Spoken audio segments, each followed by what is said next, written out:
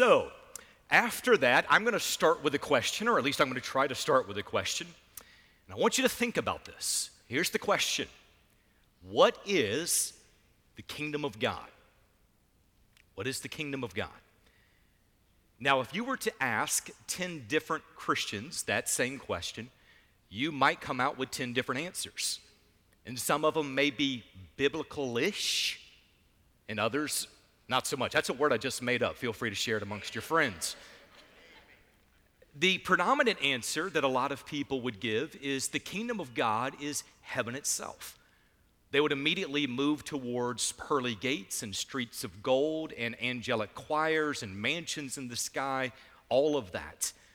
The next most common idea that is given is the kingdom of God is Jesus' church that is on earth at this point. And I'll say that's a little bit more biblical. And what you'll find today as we study the Word is there's absolutely an incorporation of the local church within the kingdom of God, but it's more than just the local church. It also expands out to different denominations and different mission organizations and different things all around the world. Now, I've noticed over the years that Christians are more comfortable talking about the church than they are talking about the kingdom. And I get that. I get it because the church seems tangible. You can show up at a building, you can see the people, you're a part of the different ministries. There's some type of parameter that is around it. I understand that. And whether it's right or wrong, we also take some of our identity from the church that we're a part of. We are Sherwood Baptist Church. There's a part of identity that is found in that. Now, theologically, we all realize that the church is not a building, it is the people of God, and we get that, we understand that, and practically, we're usually a lot more comfortable defining what the church is. Now, if you're wondering what is a basic definition of a church, here it is. That is, the local church is a regular gathering of God's people who are living in biblical community, pursuing the person and the mission of Christ, submitting to God and His Word, and practicing the sacraments. That's a basic understanding of the church. Now, I've noticed over the years when I'm talking to believers that we often talk church, church, church. And Jesus talked kingdom, kingdom, kingdom. Did you know that Jesus specifically mentions the church 3 times in the Gospels? He mentions the kingdom 106 times in the Gospels. We understand that there's a significant piece that Jesus places on the kingdom itself, and for just a moment, I want to walk you through in rapid fashion. It is going to be rapid fashion. I want to walk you through the way He builds the kingdom just in the Gospel of Matthew alone. So if you would, go with me in your Bibles right now to Matthew chapter 4. Matthew chapter 4. As you're finding your place in the text, let me say that I'm going to give a number of these references. I'll work all the way down. All of them are coming out of the Gospel of Matthew. So if you like to take notes, just go through and you can write the reference off to the side, just the numbers, and just know they're all coming out of the Gospel of Matthew. But here's the way Jesus built this idea of the kingdom. That is, the first words of the first message Jesus ever preached are found in Matthew chapter 4, verse 17. They are, repent, for the kingdom of heaven is at hand. 6 verses later, down in verse 23, Jesus says, He was going throughout all of Galilee, teaching in their synagogues and proclaiming the gospel of the kingdom. Move 3 verses into Matthew chapter 5. Jesus is in the Sermon on the Mount at this point. And in verse number 3, it says, Blessed are the poor in spirit, for theirs is the kingdom of heaven. A few verses later, in verse number 10, Jesus said, Blessed are those who have been persecuted for the sake of righteousness, for theirs is the kingdom of heaven. He talks about the kingdom twice in verse number 19. He brings it up again in verse number 20. He does it again in chapter 6, verse 10. Also in Matthew chapter 6, verse 33, he's talking to people who are anxious about the necessities of daily life. And here's what he says. Seek first His kingdom and His righteousness, and all these things will be added to you. He did not say seek first the church. He did not say seek first yourselves. He did not say seek first the approval of others. He said seek first His kingdom and all these things will be added to you. The kingdom of God, the kingdom of heaven is so specific in his Sermon on the Mount, chapters 5 through 7, that particular message has been referred to as the constitution of the kingdom. We're going to come back to that. Matthew chapter 7, verse 21, Jesus mentions people who think they're in the kingdom, but they're actually not. Then in chapter 8, verse 11, he describes the diversity of his kingdom. Then in chapter 10, verse 7, he sends his disciples out and he instructs them, as you go, preach, saying, the kingdom of heaven is at hand. Then you go into chapter 13, and he clarifies points of confusion that are connected to the kingdom. He gives 8 parables specific to the kingdom itself. Then, just to make sure that all of these pieces are still fitting together, let me lump them together. And by the way, that is not all that he has to say about the kingdom in the Gospel of Matthew. That's just to get things going. So let's bring it together. Here's basically what he's done. In the Gospel of Matthew, the first words of the first message he ever preached were on the kingdom. The ongoing message he declared everywhere he went was the kingdom. The focus of his premier message was the kingdom. When people were worried about the daily necessities of life, he said, seek the kingdom. He told his disciples they were to proclaim the kingdom. When people didn't understand the kingdom, he gave them 8 different parables to explain it. And amongst those parables, he helps us understand the residents of the kingdom, the ruler of the kingdom, the operations of the kingdom, the values of the kingdom, as well as the expansion of the kingdom. Now, if we were to just stop right there, hopefully we can all agree that Jesus thinks the kingdom is important. Now, if the kingdom is that important to Jesus, it must be as important to us. So today, we're going to study the kingdom. We're going to ask 7 questions to go deeper into our understanding of what is the kingdom. Why are we to be a part of it? And what we're doing is we're engaging this conversation from this perspective. The focus today is on engage the kingdom. And we're in a series right now that we're talking about how we can make Christ known. How do we make him known among the nations? The reason this message is put in this series is if we're to make him known among the nations, we will be engaged in kingdom work. It's not about our church, it's about his kingdom. I have shared that statement hundreds of times over the years. I've shared it sometimes when preaching in other churches, and it wasn't even my church, but I was going and sharing with them. It's not about a church, it's about his kingdom. So when the focus is on the kingdom, listen to this, it's always going to be what's best for the church. But if the focus is on the church, it's not always what's going to be best for the kingdom. We have to be about the kingdom. So, that being said, hopefully your Bibles are open. We're going to be in Matthew chapter 4. We're going to work our way from verse 12 all the way down to verse 17. I'm giving the first several verses for context, and then we're going to focus and spend the bulk of our time in verse number 17. So here's what the text says. Now, when Jesus heard that John was taken into custody, he withdrew into Galilee. And leaving Nazareth, he came and he settled in Capernaum, which is by the sea in the region of Zebulun and Naphtali. This was to fulfill what was spoken through Isaiah the prophet. The land of Zebulun and the land of Naphtali, by the way of the sea, beyond the Jordan, Galilee of the Gentiles. The people who were sitting in darkness saw a great light. And those who were sitting in the land and shadow of death, upon them a light dawned.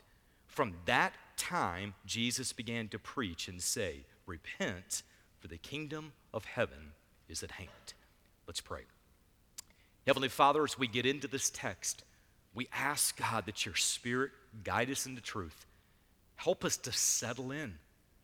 Lord, help us to see the kingdom as you share the kingdom.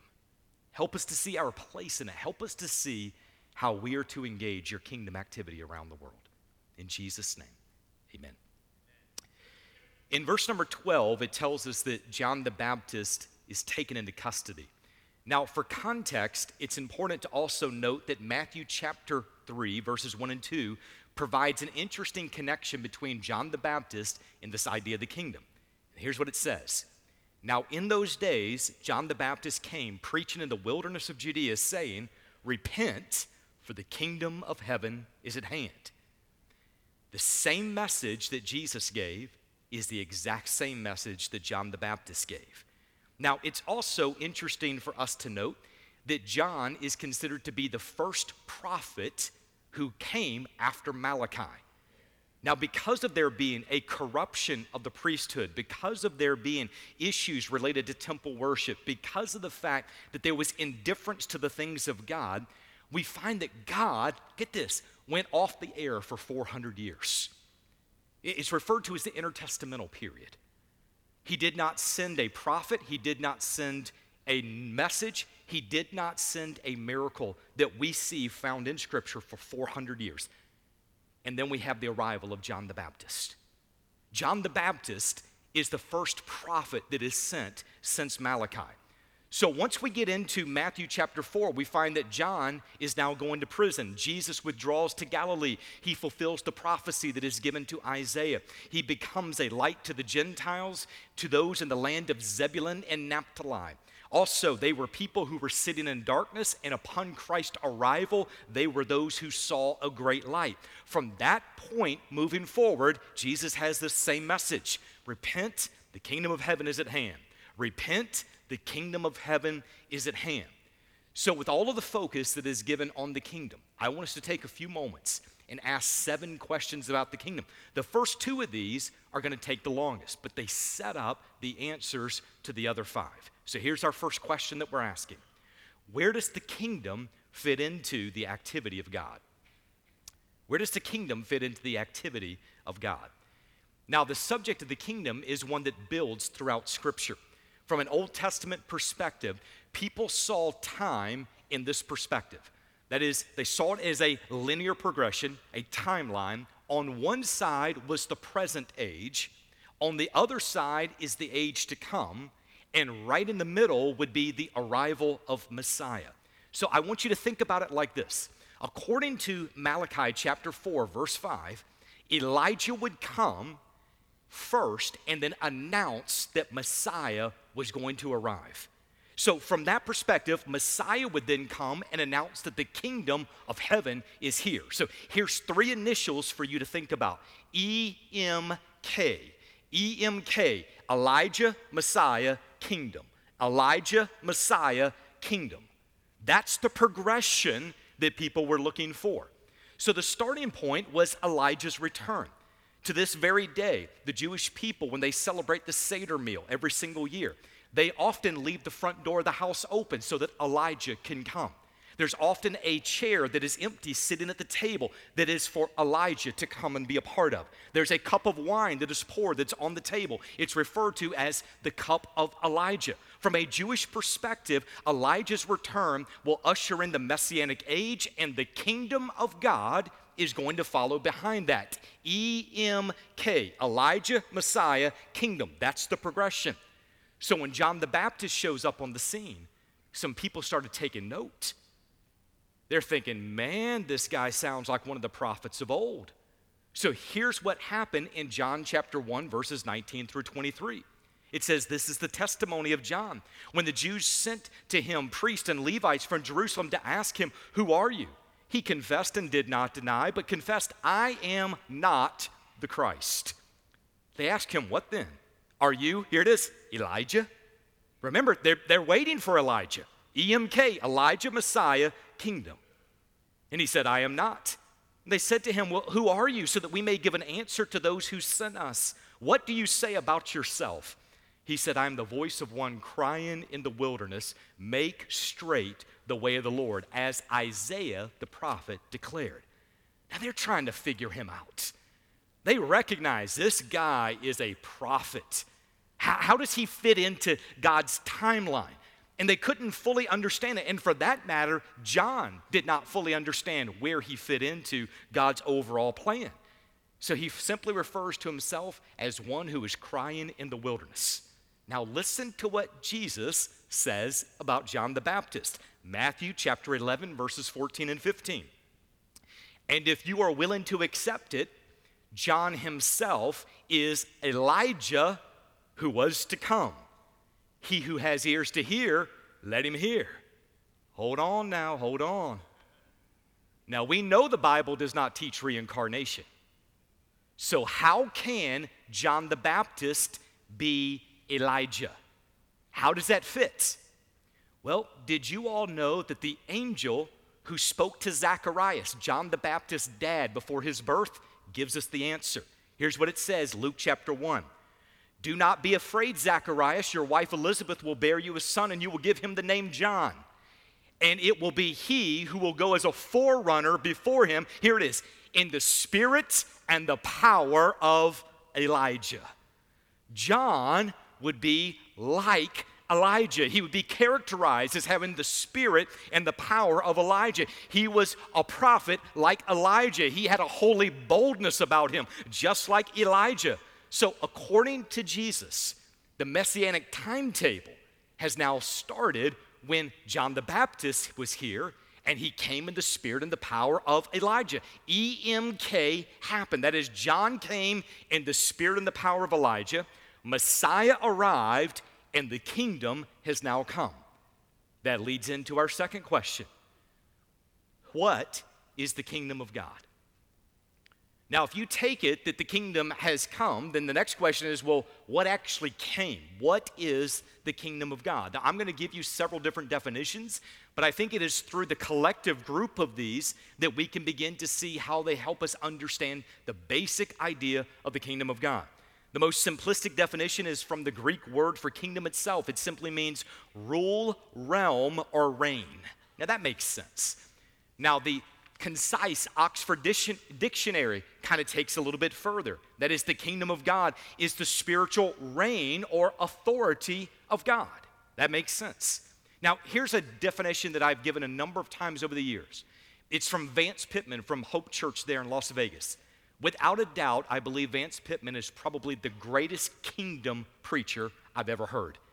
I have heard a lot of messages on the kingdom throughout the course of my life. I have never heard somebody who can cast a vision for the kingdom better than what Vance can. But here is the definition that he provides. The kingdom of God is God's sovereign activity in the world, resulting in people being in a right relationship with himself. The kingdom of God is God's sovereign activity in the world, resulting in people being in right relationship with himself. Now, I'm going to give you one more definition to put on here. It's from Dallas Willard, one of the great Christian thinkers of our time. He said the kingdom is the range of God's effective will, where what he wants done is done. All right, now, I know I just gave you a lot of information, so let's kind of begin to break some of this down a little bit, especially that phrase, effective will. That is, everybody has a will, and you got an effective will. Your will might be that you're a multimillionaire. Your effective will is you're going to get up and go to work tomorrow. Okay, you know what I'm saying? That is, our effective will is where we can influence the outcome, where we can influence the change. Now, when he talks about this being the range of God's effective will, we understand that God is completely sovereign. He is all-powerful. He exists under the auspices of his own authority. He needs no one or nothing. He is God. He is completely sovereign. So if you're talking about his effective will, how does that make sense? The area here is the fact that God has chosen to veil a part of his sovereignty in order to work through his people. He is no less sovereign, but at the same time, he is so convinced that he can accomplish his purposes, he's willing to even do it through a fallen creation. So, here's how we begin to work it out. When it comes to reaching the nations with the gospel, God chooses to work through his people. When it comes to serving the poor, or caring for the sick, or discipling the saved, God chooses to work through his people.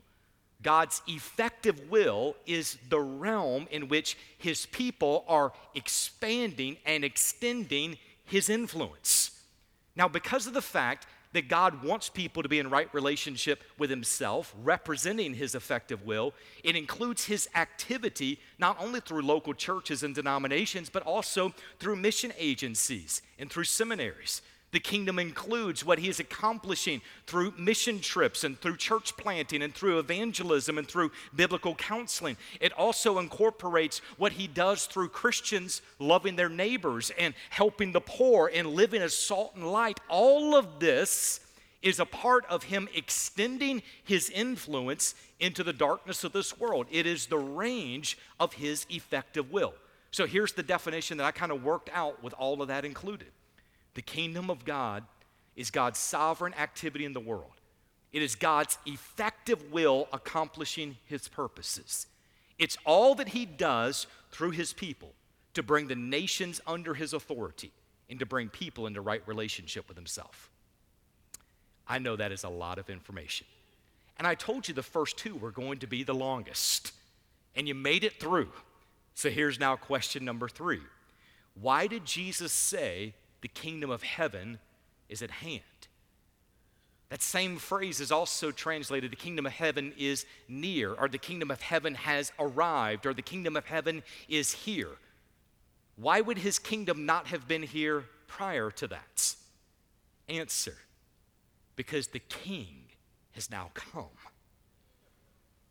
Every kingdom has a king.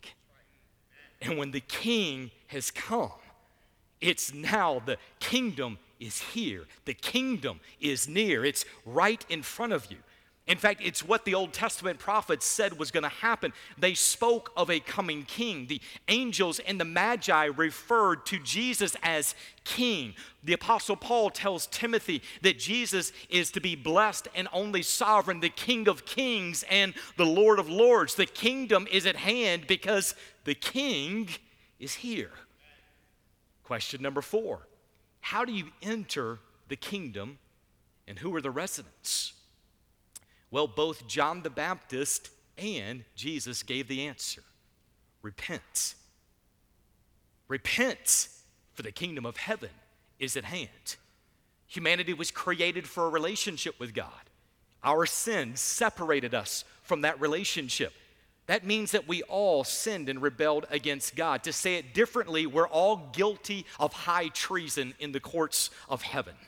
Repentance, though, is the act of recognizing our sin, expressing sorrow for that sin, and turning from that sin by placing faith in Jesus Christ. When a person does that, when they place faith in Jesus, he gives them eternal life. John 17:3, this is eternal life, that they may know you. In other words, when a person repents by placing faith in Christ, they are now brought in right relationship with their King.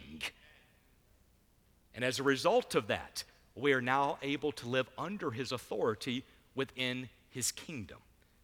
Now let's go on to our next question, question number 5. What does it look like to live in the kingdom? Well, that is the entire focus of the Sermon on the Mount. Matthew chapter 5, 6, and 7 record the Sermon on the Mount.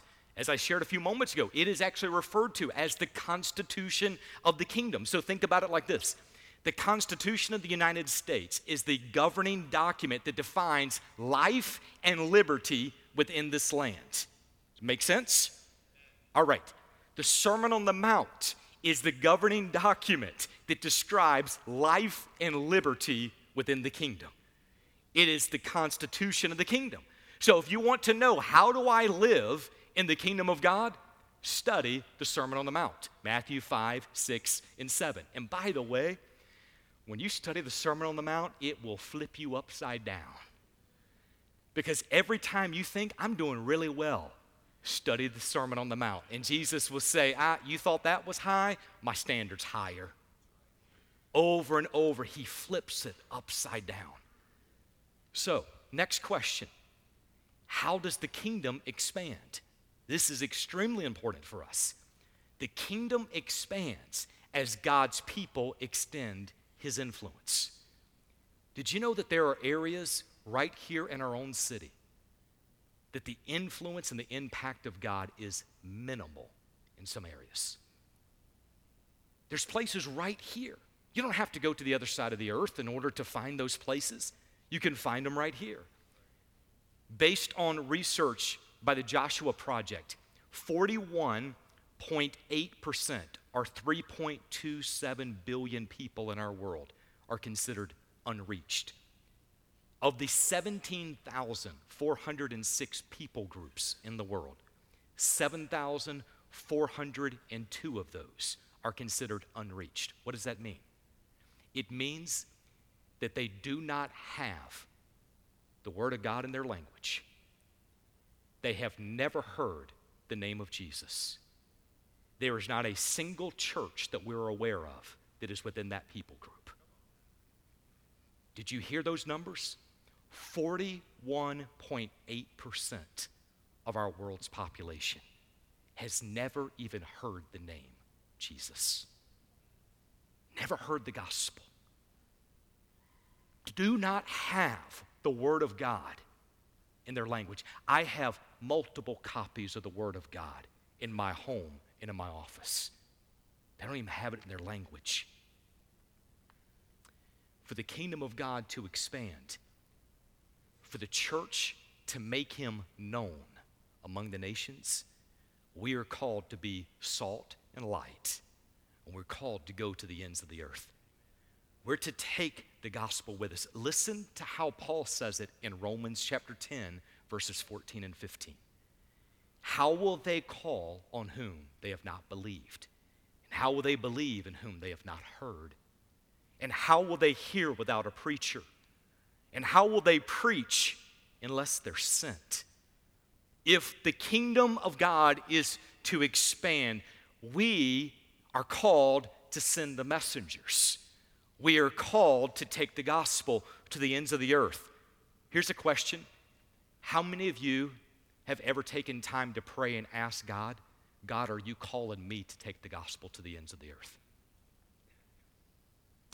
I didn't know if I was going to share this, but it feels like the right time, so I'm going to share it anyway. When I was a kid sitting in church services, there would be a pastor and evangelist who would come in, and they would say something like this: some of you, God is calling to the mission field or to be a pastor. And as soon as they would say it, butterflies would come up in my stomach. And my first thought was, oh, dear God, please help it not be me. Do you know why? Because I had a plan, even as a child, of what I wanted to do with my life. And the thought of going to the ends of the earth to be a missionary or to be a pastor, it was not appealing to me. But here's what happened. When God got a hold of my heart, He took what I ran from and turned it into something I ran towards.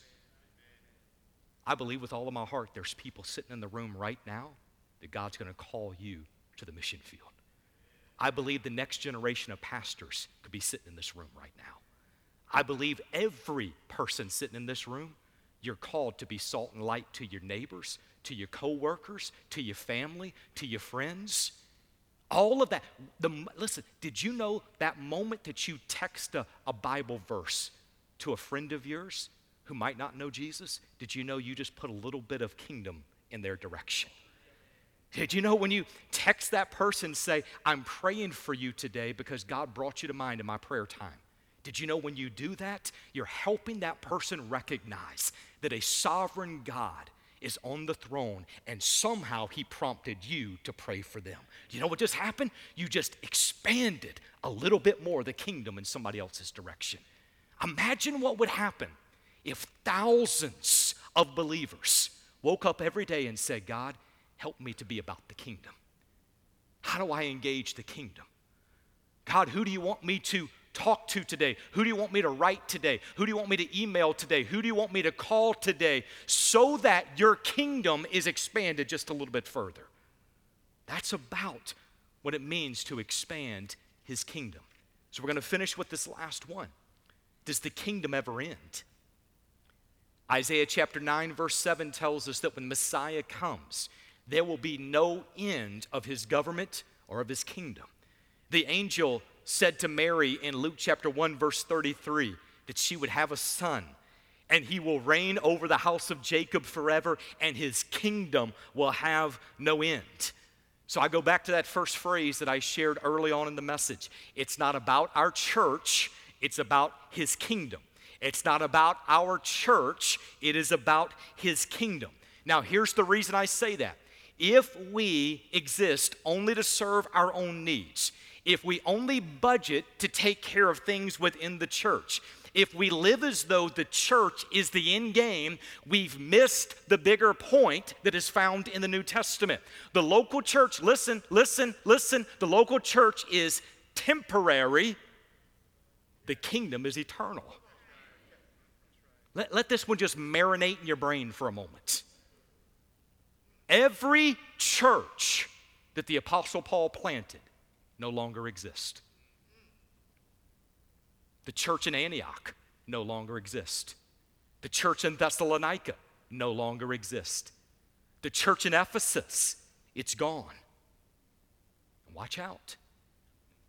Unless Jesus comes first, there might be a time, let's just say 100 years from now, when this church might not exist. The local church is temporary. The kingdom is eternal. Now, why does that make a difference? Because if we focus all of our time on taking care of our needs and using the resources and the time in order to care for ourselves, here's what happens. Eventually, one day, if God does not come back before then, everything we just poured into will fade away. But when we seek first the kingdom and his righteousness, we are continually investing in something that is going to outlast us. Revelation chapter 11, it foretells of Christ's second coming. And here's what it says. The kingdom of the world has become the kingdom of our Lord and of his Christ, and he will reign forever and ever. Now let's be real practical about this. God has blessed Sherwood with some of the most amazing facilities that you're going to find anywhere. Not only in this country, but around the world. Amazing facilities.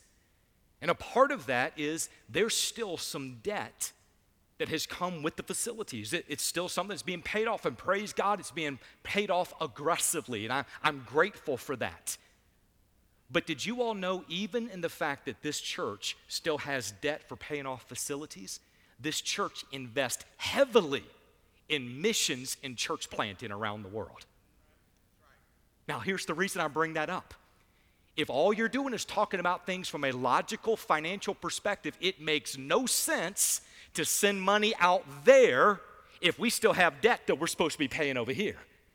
But if you look at it from a kingdom perspective, it makes no sense to put all the money here when God's kingdom keeps expanding out there.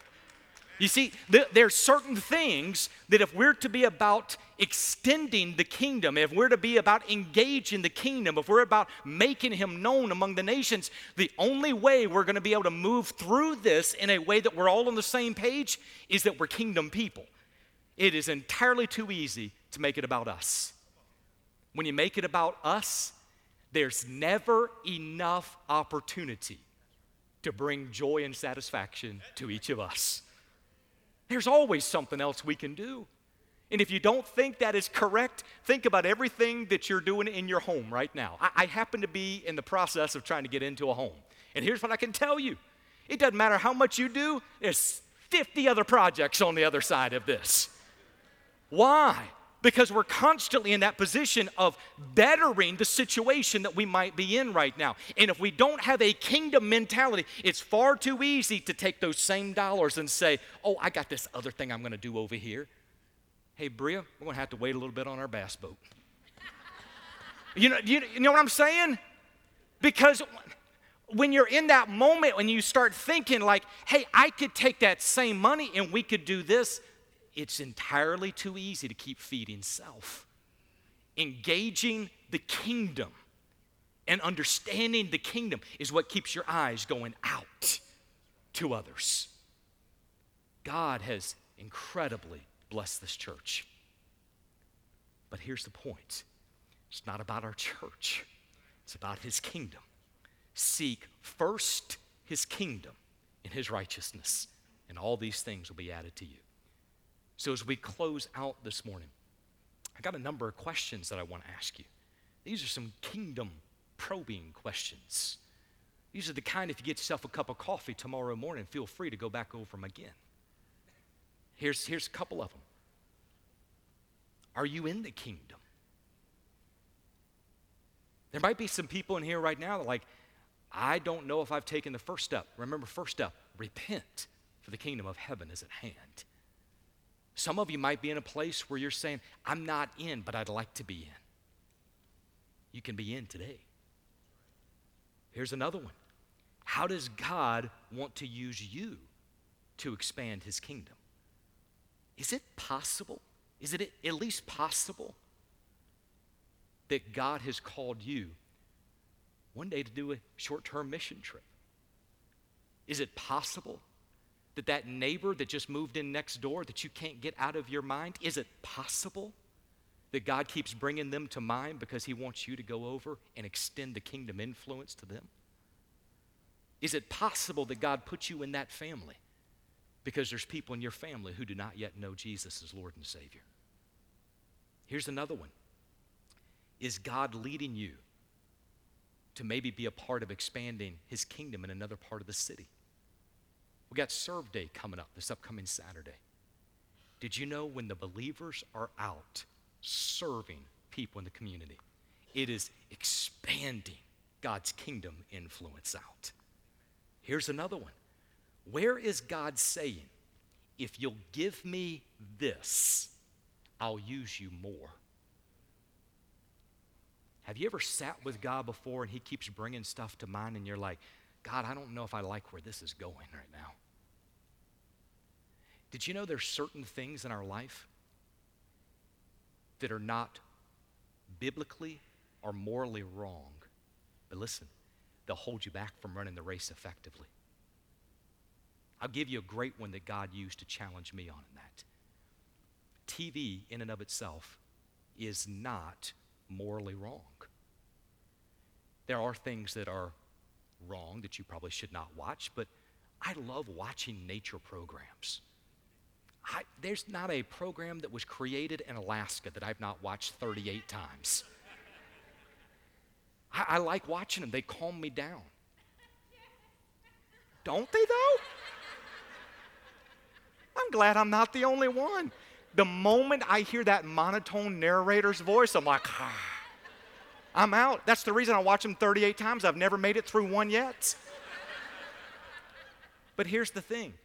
Even though there's nothing wrong with watching a part of God's creation, if I go through and make that my only focus and don't engage other things in the world, something that's good can get in the way of what's best.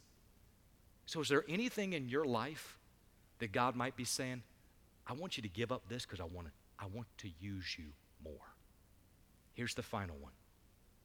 What would it look like for you to wake up tomorrow morning seeking the kingdom first in all you do? How would that change the way you live? I'm going to ask you, if you would, to bow your heads for just a moment.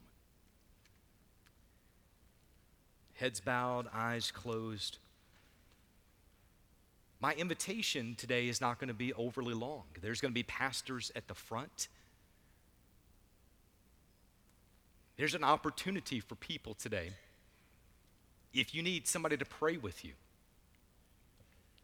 if you're not sure as to whether or not you are a part of the kingdom of God, if you know that you have never repented of your sin by placing faith in Christ, whatever that might be, there's an opportunity for you to respond. But there might be some others in the room right now that you just need a quiet moment just between you and God, just to sit and to reflect and to say, God, have I made my life about me? How am I supposed to be engaged in the kingdom? Just ask those questions with God. As the worship plays in just a moment, feel free to join in. But again, some of you might need a time to just sit with God and say, God, I just need you to do a work in me. Engaging the kingdom is often going to mean that we deny self to pursue him, that we give up temporary security for eternal significance, that we do things that under normal circumstances do not seem logical maybe, but from a kingdom perspective, it makes all the sense in the world.